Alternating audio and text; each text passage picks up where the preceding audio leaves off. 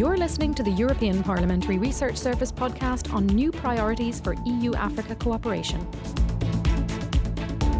10 years after the adoption of the Africa-EU joint strategy and just a few weeks before the next EU-Africa summit in Côte d'Ivoire, the Parliament's plenary is set to discuss the new priorities that will guide Africa-EU cooperation in the future. Stay tuned.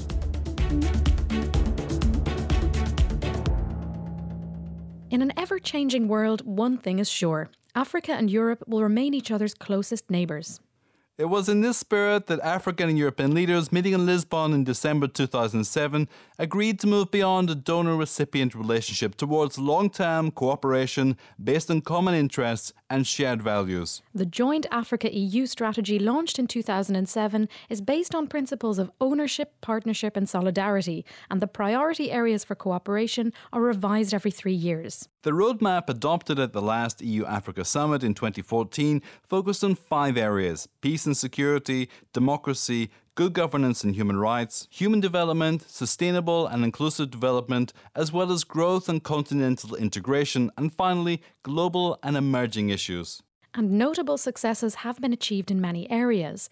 But in 2017, it's time again to give EU-Africa cooperation a new impetus. The Commission and the European External Action Service have proposed action based on 2 main strands: building more resilient states and societies and creating more and better jobs for youth. The enhanced partnership aims at securing stronger mutual engagement and increased cooperation at all levels, strengthening African capabilities in the area of peace and security, including conflict prevention and management, managing migration and mobility, and investing in sustainable and inclusive economic development in Africa, among other objectives.